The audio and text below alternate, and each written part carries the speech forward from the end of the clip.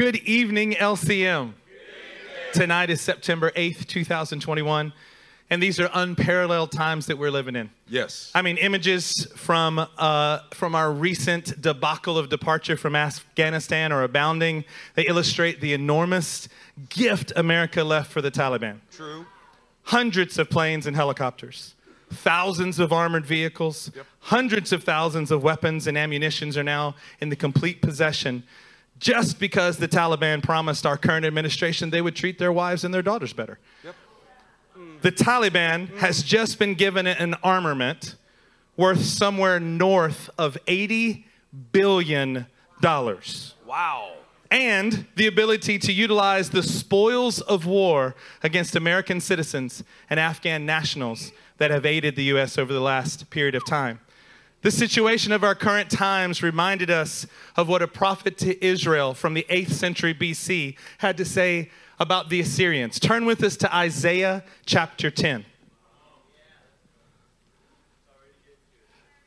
As you're turning to Isaiah chapter 10, we're going to read this out of the NASB for you guys as you follow along.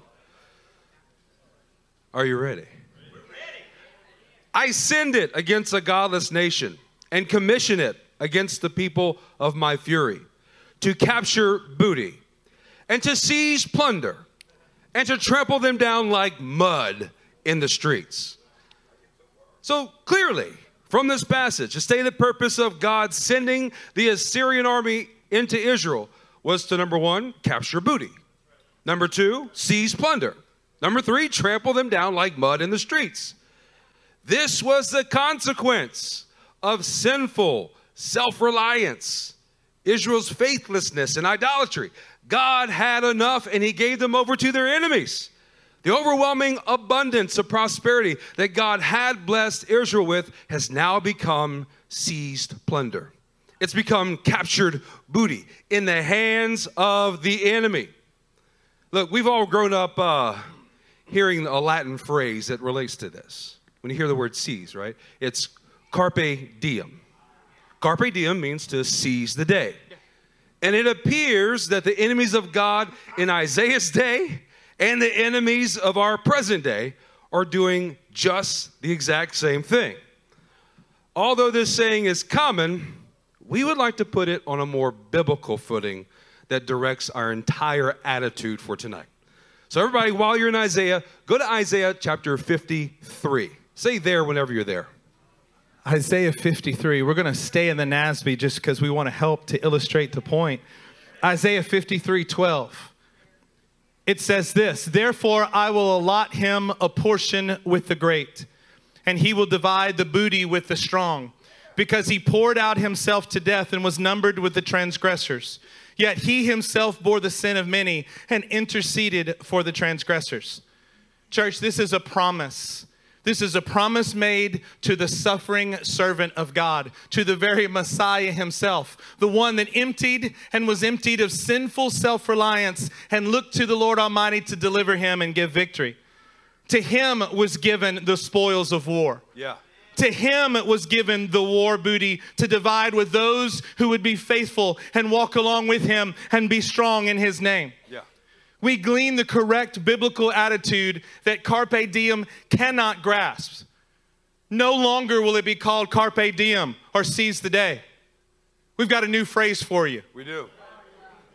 I want to remind you that we're from Louisiana and we don't speak Latin in Louisiana. It is no longer carpe diem. It is carpe bute. Yes. It is time to seize the spoils of war. Yes. And actually that leads us to the title of tonight's sermon, Spoils of War. Turn with us to Philippians chapter 3. As you're turning, say spoils of war. Philippians 3, verse 12. Not that I've already obtained all this or have already arrived at my goal, but I press on to take hold of that for which Christ Jesus took hold of me. Yeah. Look, Christ, he poured himself out completely, all the way into obedience to death, and has seized me and you as his very spoils of war, church. What kind of value does that set for you and me? Well, tonight, we're going to press on to take hold of We're going to seize the God-ordained fixed value that Christ has already fought for and given us. Are you ready, church? Let us remind you what our brother so excellently presented to us this past Sunday. As you're turning to Romans chapter 12, say spoils of war. Man, this sermon on Sunday was one of absolute power.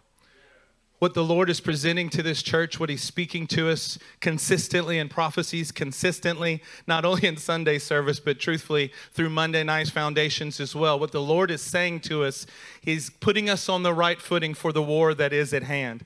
Look at Romans 12 and verse 10. It says this, be devoted to one another in brotherly love.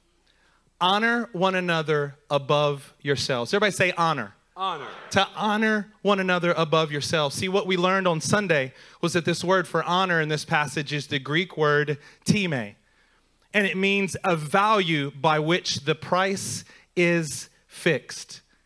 The value by which something is fixed in what it is worth. See, to capture the full meaning of time in this passage, we wanted to present to you an LCM version, an LCM translation of what our brothers presented on Sunday. We have it on a slide for you. As they presented on Sunday, it was this, to be devoted to one another in brotherly love. And in place of the honoring one another above yourselves, it says this, assign a fixed value to your brother that elevates him above you. Amen. Everybody say fixed value. Fixed value. Well, as you're looking at this, there's a couple of things that we want to make note of.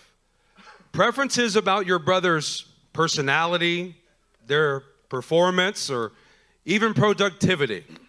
These things, they change. They shift day by day. But their God-ordained fixed value cannot and must not fluctuate. Amen. They have been claimed as spoils of war. Their value has already been determined by the very Lord of hosts himself. It cannot fluctuate. We are talking about a fixed value that determines the outcome of the war between spiritual powers, of nations, and the very plan of God itself, because we together as brothers want to win the war. But we need each other to be able to do that. For many in this room, we know that the God-ordained fixed value really spoke to you from the message that you heard on Sunday. It's been the talk of every means of fellowship and conversation that we've had. Is this true? How many people were really blessed by the idea of having a fixed value in the kingdom? Yeah. So look, as your pastors were speaking with many of you, we realized it is an important facet that we want to help you to battle for and for all of us to win. We don't want to just act as if this was only an important point for you. This has been an important point for us as well. Yeah. See, the ability to rightly assign a fixed value to your brother that elevates him requires for you to seize the God-ordained fixed value that Christ has given to you. If you want to rightly assign a fixed value to brothers, we're going to have to learn in this house, and God is going to help us to have the right kind of God-assigned fixed value in your own life. I mean, think about it for just a minute, church. If you're operating from a self-determined value, your brother may be highly valued in your eyes at one moment. I mean, a prized spoil of war for our great king. And then moments later, not worthy of an ounce of your attention. Anybody ever fluctuated in how you saw a brother? Yeah, it's because you're fluctuating in how you're seeing yourself. See, their value fluctuates because the truth is that yours does as well. You base your value on your own self-determined performance. And that is the same scale that you will end up weighing everyone around you upon. This completely rejects the value that Christ has set on them and you as his spoils of war, a fixed value. He fought for you. He poured out his life for you. He was laden with all of your sins because you and your brothers were his prized target. You were the spoils of war that he was after. See, with this, what this highlights is our own lack of ability to rightly assess our own hearts and our own motives. Yeah. Man, you should have been wrestling with that from Sunday forward. You should have really started wrestling with that on Monday night if you were here for Foundations. See, we fluctuate between, say, killing an Egyptian to save our countrymen and thinking ourselves heroic for it, or asking God to use someone else to deliver his people because we are no longer valuable to God or man. Wow. Anybody ever fluctuate from feeling like the king of the universe to God should have picked somebody else? Yep. Yes. Yes, this is the right message for us, because we all have, and God is going to help us to overcome this and walk in our fixed value, and he's going to do it tonight. So now that we know that we're speaking to everybody in this room, let's turn to Hebrews 11 to find a solution to this. Say spoils of war as you're turning. We're going to pick up in verse 24.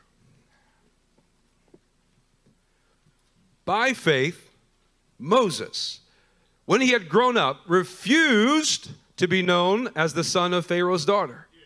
He chose to be mistreated along with the people of God rather than to enjoy the pleasures of sin for a short time.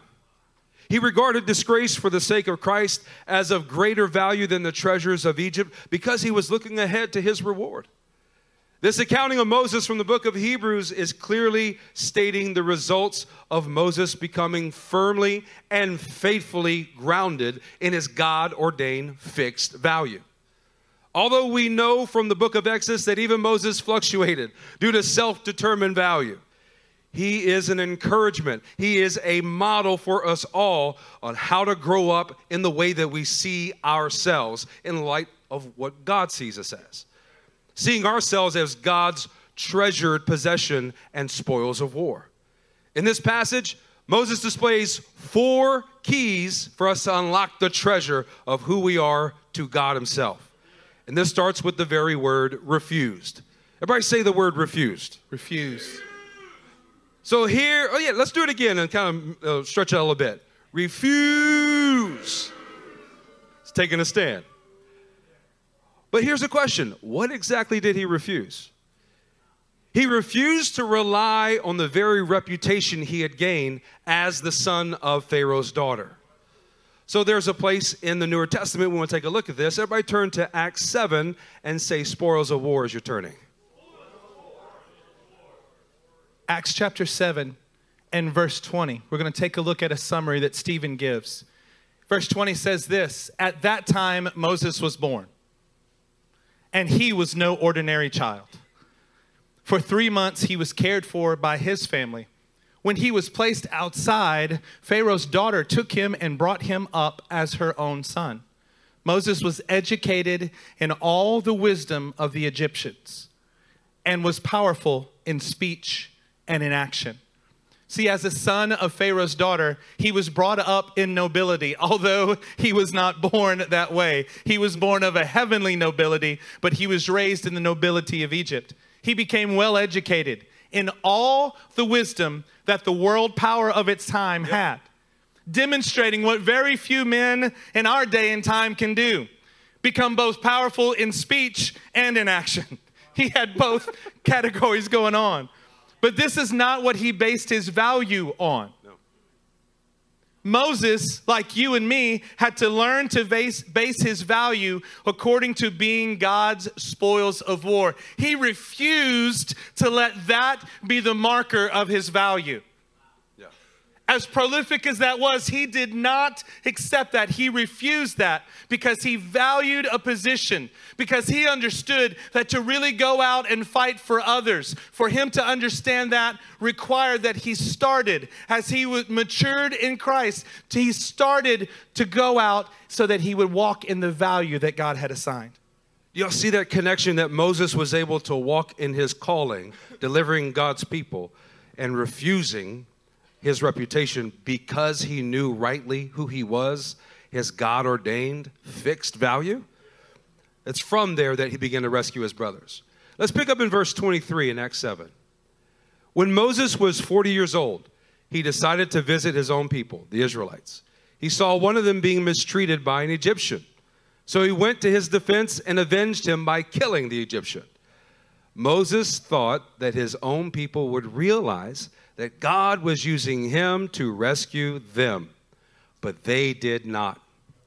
Look, this is Moses relying on his reputation, his self-determined value. He assessed the situation and he decided the course of action that he must take. That's not just him. When we do this, it always causes a fluctuation in our value because now it's based on our performance. And we all know that our performance will never have the consistency to completely eliminate every imperfection that we have. Did you hear what Moses thought? He thought everyone would value his self-determined performance just as much as he did. And he was crushed. He was shattered when that was not the case. At least that was just Moses, right? It wasn't just his own people that failed to value him, but it was also Pharaoh himself. Let me read this to you from Exodus chapter 2 and verse 15. It says this, when Pharaoh heard of this, he tried to kill Moses. Yeah. But Moses fled from Pharaoh and went to live in Midian, where he sat down by a well. See, not only was Moses' people, the Jews, not only did they not value him and his actions, but neither did Pharaoh. We see Pharaoh's valuation of the situation. Moses, who was raised in his own house, now that same man who raised him wants to now kill Moses. See, when Moses' reputation couldn't rescue his own people or redeem his status in Pharaoh's eyes, his self-determined value plummeted. He got his booty kicked. Yeah. His booty was sagging. In fact, he hauled booty all the way out to Midian and hung out there for a while, like 40 years. But it was there that he began to learn about God-ordained fixed value. Because when we're performance-based, we're hoping that everybody's going to like our actions just as much as we did to start with. Man, I can so understand that remark there. Because this is what God is working on Moses about. Moses had to be emptied of self-reliance. He had to be filled with God-reliance. Can anybody testify to that? Yes. He had to refuse his own performance-based, self-determined valuation in order to find his real value, his real worth as God's spoil of war that could stand up to Pharaoh in later days and refuse to use his own reputation to deliver his own people. He refused that and learned to trust in God in every way, yes. Not just with his words, but he learned to walk in his God-ordained fixed value. Even then, he was able to stand before the king of the world at that time and not buckle. Amen. And not wane in anything that he did because he understood his fixed value. That's a good word, isn't it? Look, you can't help but notice the same attitude of refusing your own reputation when you read Paul's letter to the Philippians. So let's all turn to Philippians 3, and as you turn, say, spoils of war. Spoils of war.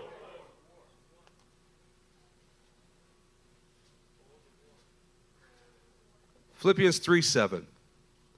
But whatever were gains to me, I now consider loss for the sake of Christ. What is more, I consider everything a loss because of the surpassing worth of knowing Christ Jesus my Lord.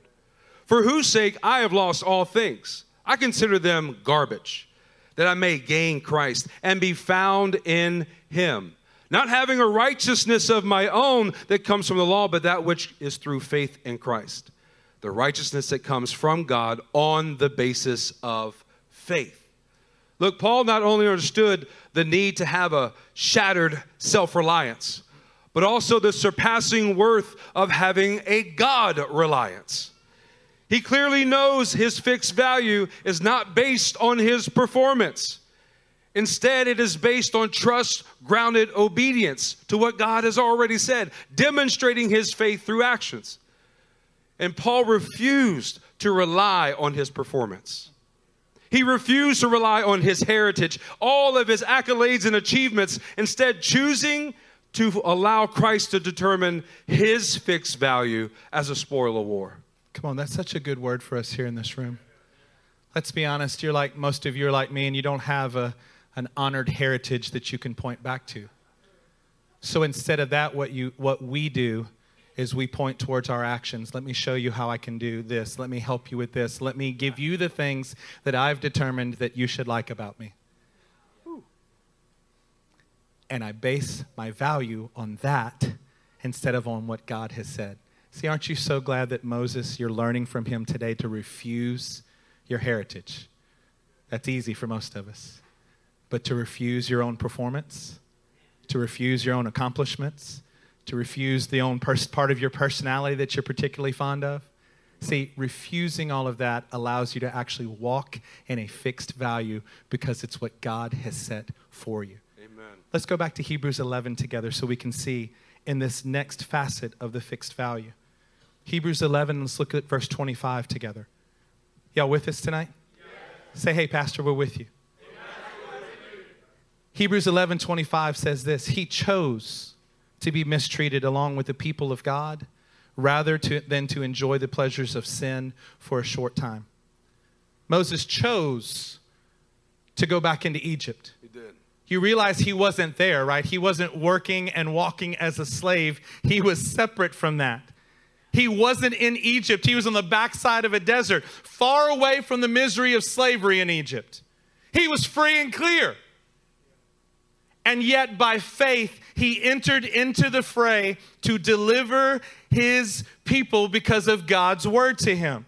Yeah. See, when your value is fixed, you are able to choose to be mistreated, to revel in the weak circumstances that God is placing you in, because no amount of external difficulty can change your value in the kingdom. Come on. No amount of difficulty can change your value in the kingdom. Or, somebody say or the value of the brotherhood that you're part of. See, the fixed value that the fixed value that Moses displayed is what gave them the strength to choose. Somebody say choose. Choose. To be mistreated. Because they weren't basing it on their performance. They were basing it on a fixed value that the heavens had assigned to them. Amen. We're right here in Hebrews 11. Look back at Hebrews 10 and let's look at verse 32 because you're going to see that it wasn't just Paul and it wasn't just Moses. It's what we are all aspiring to. It's what we all must walk in even today. Amen. Hebrews 10:32. Remember those earlier days after you had received the light when you endured in a great conflict full of suffering. When you have your value determined by God, when it is fixed, you're able to choose to stand your ground. Able to choose to endure great conflict that is full of suffering. When you have a self-determined value, you're ever fluctuating. You're not able to stand.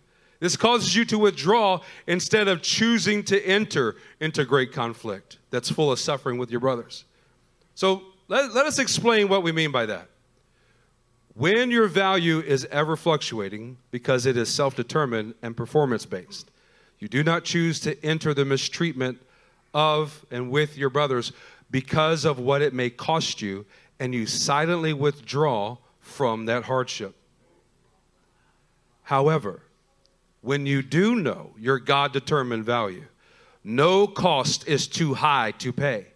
Because your value is fixed and you are eager to enter into the hardships alongside of your brothers.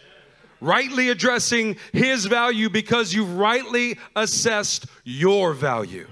You know your God-ordained fixed value. This enables us to live in community, church.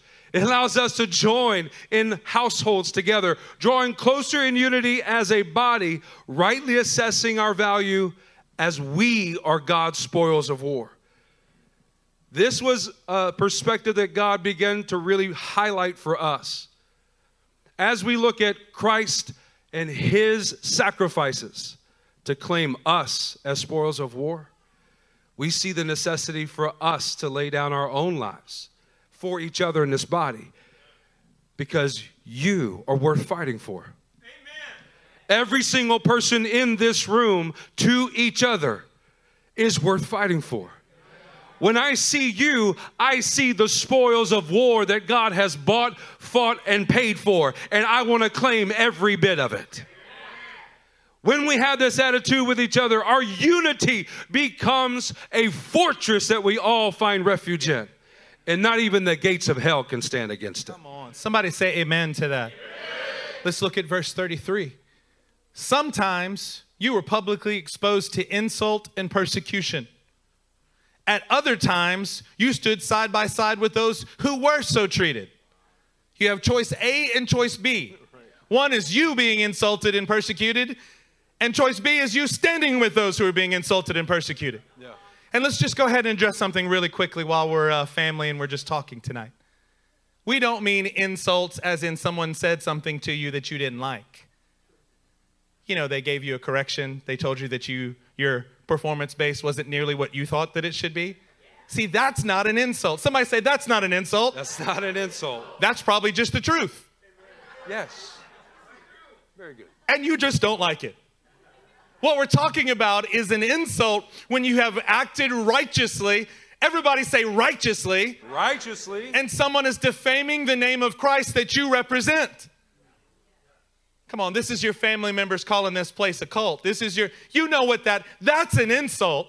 Not the fact that your brother said, hey, I don't think you did that well.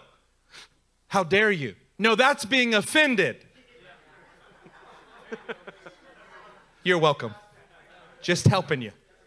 We're talking about an actual insult because you did something right, and your insult and persecution is coming from acts of righteousness on your behalf. Yes. Or, somebody say or you're standing side by side. Yeah. I mean like with equal fixed value, right next to your brothers. Because you are standing side by side to them, and you are choosing to enter into the God-determined value of another. Yeah. Because you're standing firm in the value that God has fixed for you, you are able to rightly stand side by side and not go silently withdraw.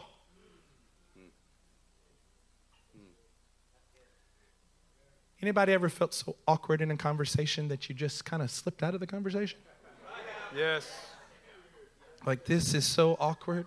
I'm going to remain silent right now. You exit stage right. Like, no, like, I thought he was standing right there. No, you turned ninja silent and you got out of there. Ninja, not Nazarite. Ninja. See, when you're standing side by side with someone, you're actually showing both your value and their value. Yes.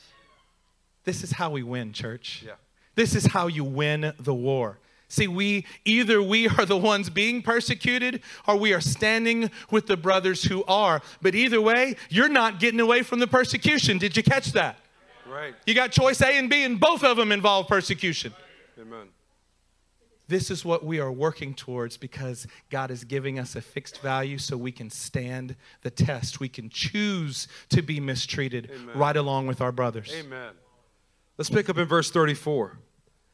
You suffered along with those in prison and joyfully accepted the confiscation of your property because you knew that you yourselves had better and lasting possessions. So do not throw away your confidence. It will be richly rewarded. Look, in fact, you're looking to choose to stand with those who are being mistreated, and joyfully so. Because your value isn't where you live, if you are in prison, if your property has been taken, because you know that your value is fixed, and it's fixed by God. And you know your brothers also have a fixed value. So the encouragement is this. So do not throw away your confidence. Or better said, do not throw away your fixed value that God has given you.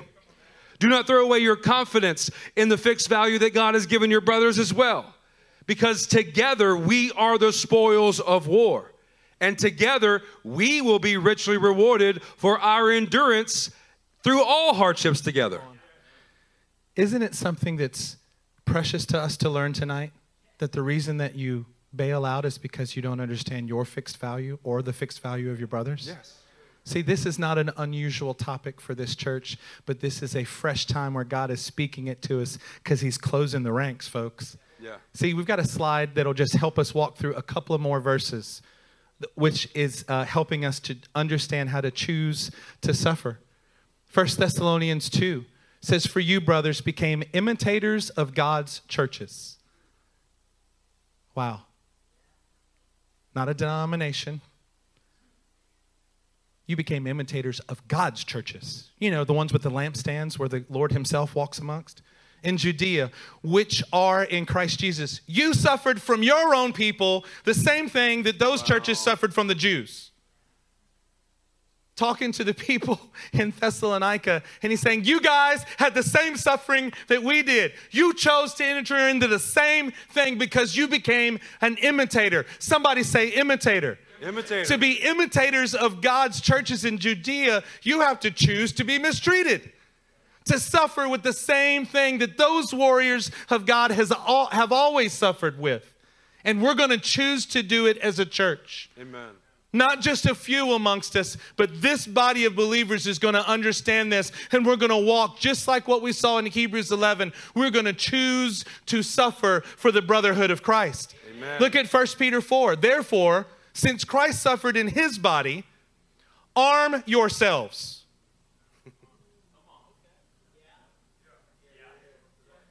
Arm yourselves like you're about to go into battle. So you know what you need? You need the standard issue, but you also need to arm yourself with the same attitude. The same attitude as what? As the Christ who suffered in his body. Because whoever suffers in the body is done with sin. As a result, they don't live the rest of their earthly lives for evil human desires, but rather for the will of God. Man, to choose to be mistreated, you got to arm yourself with the same attitude as Christ, with the same attitude as those who have gone before us and suffered. Look at 1 Peter 5:9. Resist him, standing firm in the faith, because you know that the family of believers throughout the world is undergoing the same kind of suffering. Amen. You don't get a different kind of suffering. I don't get a different kind of suffering. If I'm going to choose to do this rightly, it's got to be to choose to do it the actual way that the Bible prescribes. Amen. And the God of all grace, the God who gives you power over sin, who called you to his eternal glory in Christ after you have suffered a while. Not before, not instead of, not in spite of, but after you suffered a little while, will himself restore you and make you strong, firm, and steadfast. Amen. See, we like that part. I like that part. I like that verse. And that comes after the suffering. So you know what I'm going to do? I'm going to choose to walk right on into it. Amen. Because that is the result that comes as we do this. When you go after it, you have to choose to suffer so you can be made strong, firm, and steadfast. You know why? Because you're a spoil of war. You're a treasure. Yeah. You have a fixed value that's been set from the heavens, and now it's time for us to walk in it. Amen. Saints, we choose each other because we're worth fighting for. We are valued by God as the spoils of war. Let's all turn back to Hebrews chapter 11, and we're going to look at our third key. Hebrews 11:26. He regarded disgrace for the sake of Christ as of greater value than the treasures of Egypt, because he was looking ahead to his reward. Treasures of Egypt are the spoils of self-reliance. The treasures of Egypt are the spoils of self-determination. In the world's eyes, it is seen as a disgrace to not be a self-reliant, self-made man. But what the world sees as a disgrace, for the sake of Christ, we regard it as a greater treasure because it has a God-determined value, greater than what our own arms can provide for ourselves. Tonight, we're going to shatter self-reliance. We're going to carve out the Egyptian lover out of our hearts and find no value in the inflated and false strength of our own right arm. It's only the strength of God that can deliver us. God is calling our leadership team to be more dependent on him and more dependent upon each other, being more unified than ever. This should give you hope and encouragement that as you see us go through the process, we're going to be right here with you as you go through the process. He is calling this church body and families to do exactly the same thing. But it demands something of us, saints. It demands that we know our fixed value that God has assigned to us. For those who do, you can regard the disgrace of Christ as your greatest treasure. Amen. Church, the closing of the ranks as we get ready for war. The prophecies that have come forth have said that the training days are over and we're entering into days of war. We've been studying about the book of Jeremiah for many, many weeks now. See, our families have started moving closer together. I said this a while back, about 2 months ago, but we've had 26 families either move or be impacted by a move. We've had over 40% of our church move, and we're moving closer together. See, he's not only going to do that in the physical realm for us, he's trying to show us something. The Lord is working to do something in our behalf. Amen. As families move closer together, as households join together, multiplying ministries. See, the clear call of God is preparation for the days of war that are ahead. Let me share with you a recent prophecy that came forth in one of our services. This is just a portion of it. It says, I am taking a census among my people. I'm taking a roll call of my warriors and of my priests, of those who have come to the age of maturity and are fit for service in my temple and are fit for battle. It is the day of searching. When I have called, do not be found wanting. Do not be found tending to your own vineyards, tending to your own concerns, but be found ready to fight the Lord's battles. I am telling you in advance so that you might meet the standard. Why is God doing this? So that we can rise up and actually meet the standard. Amen. So that you might be there on the day of battle. Amen. God is trying to move us so that we can all be in the right place, doing the right thing, understanding the fixed value that he has so we can make war on the enemy. Amen. Do not be found tending to your own vineyards, your own treasures, your own performance. Rest assured that your own vineyards and your own treasures are the sign of you loving Egypt. And those things God is calling out so that you can get rid of them. Amen. You got to get rid of Egypt, the Egypt-loving part of your heart, and you've got to do that along with all of its treasures. You must be found ready to fight the Lord's battles with your brothers. Having a God-ordained fixed value is the only way for you to truly regard disgrace from this world system as a real treasure. We are men here in this room. We are families here in this room that will crush self-determined efforts. We're going to shatter self-reliance and loathe the idea of being a self-made man, because in the kingdom there is no such thing. Because our value is fixed. Yeah. It's determined by God. And our disgrace is actually our commendation from the heavens. Can somebody say amen? Amen. Turn with us to 2 Corinthians 6. And as you turn, say fixed value. 2 Corinthians chapter 6, we'll pick up in verse 4. Rather, as servants of God, we commend ourselves in every way, in great endurance, in troubles, hardships, and distresses, in beatings, imprisonments, and riots, in hard work, sleepless nights, and hunger, in purity, understanding, patience, and kindness, in the Holy Spirit, and in sincere love, in truthful speech, and in the power of God, with weapons of righteousness in the right hand and in the left, through glory and dishonor, bad report and good report, genuine, yet regarded as impostors, known, yet regarded as unknown, dying, and yet we live on, beaten, and yet not killed, sorrowful, yet always rejoicing, poor, yet making many rich, having nothing, and yet possessing everything. The commendations that Paul has given is seen as a disgrace in the world's eyes, yet it is treasured in God's eyes. Yeah. What an Egyptian treasure lover would see in Paul's list is just a list of losses, a list of troubles. What we are is the spoils of war that Paul has obtained. When you know your God-ordained fixed value, there is no sense of loss because it is not based on circumstance. It's based on Christ himself. This gives us the ability to hold our heads up high, to lift up our hearts with joyful expectation to experiencing the very moments of disgrace of Christ. This is what we are looking ahead to. Man, I want the list of my life to be filled with the same kind of accommodations that Paul had in his. And I know that I cannot do this alone. It requires my brothers in the family of God to be with me in it. Good. This is more than just trying to bear through the situation. Just trying to grin and bear it. You're just trying to make it through. If these negative things come, I'll go ahead and I'll just try to survive this.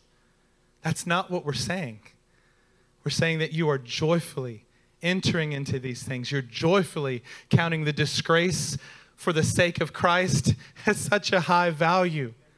You're actually looking forward to it in your heart. And let's go back to Hebrews chapter 11 to see our fourth key that God has given us tonight. Verse 26 says, he regarded disgrace for the sake of Christ as of greater value than the treasures of Egypt, because he was looking ahead to his reward. The complete Jewish Bible says he had his eyes fixed upon his reward. Well, that puts Hebrews 12:2 in a kind of a whole different thing, doesn't it? Having your eyes fixed on Jesus, the author and the perfecter of your faith. See, Moses was able. How was he able to demonstrate this maturity? In verse 24, it says that by faith, Moses, when he had fully grown up, when he was fully mature, was able to do these things because he was looking ahead. Not looking down, not looking back, but looking ahead. Amen. Anybody ever caught looking in the wrong direction when God was wanting you to look ahead? Yes. How do I know? How do you know if you've been judging your value based on your performance? Because you look back. I thought, well, this, I did, they did, she did, You're looking back. Or you feel crushed and not like you're worth anything, so you just look right down at your feet. See, Moses was able to accomplish this because he was able to look ahead, because he understood his fixed value. He understood that if he wasn't seeing something right in this moment, that he had enough faith to go, I can't see it right now. But that doesn't change the reality of what my value is or what my brother's value is. It's not going to change, so I can look ahead, look past this circumstance, look past this situation, and I can look ahead and go, man, I know what my value is. I know that I'm a spoil of war. I know that God has set me in this church for a reason, and I can sustain, I can walk this out. Amen. I can fight the fight. Why? Because his value doesn't change in me and it doesn't change in my brothers. Come on. It's time for us to look ahead towards this reward, church. Amen. Saints, tonight we're going to hold our heads up high. We're going to have joy and expectation that God is helping us know our fixed value in him. Turn with me to our last scripture for tonight in Revelation chapter 11. As you turn, say fixed value.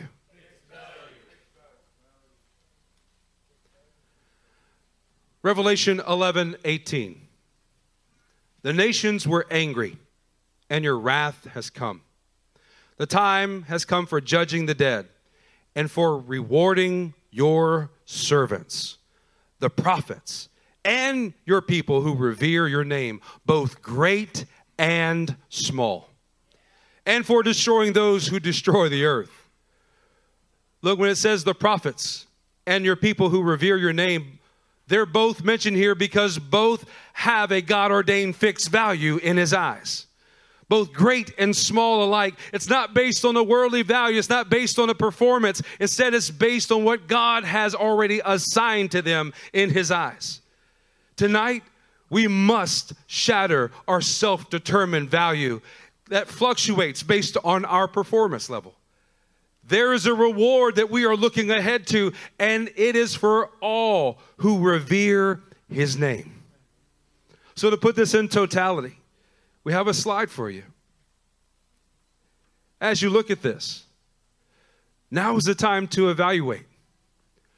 What parts of your reputation are you still clinging to that causes you to fluctuate in God's fixed value over your life? At this altar, ask the Lord to show you what areas do you need to choose to suffer mistreatment in, to enter the struggle with God's people, knowing that the unity in suffering is victory. It is here, it is now, that you can begin to be free from the spoils of self-reliance and self-determination. It is here you can have the regard of what the world sees as a disgrace, instead see it as the greater treasure of God's ordained fixed value inside of you. Tonight, you're going to commit to faithfully fight to look ahead to your reward. You're going to faithfully fight to hold to your God-ordained fixed value. Let's stand to our feet.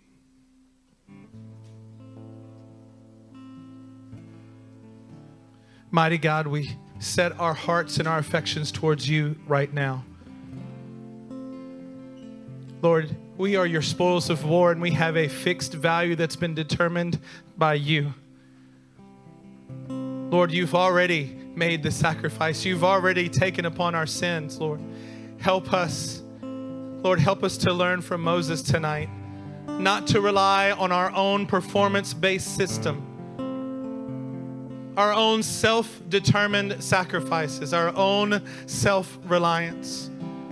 But God, we must as a people walk in the God-ordained fixed value that you have placed upon us.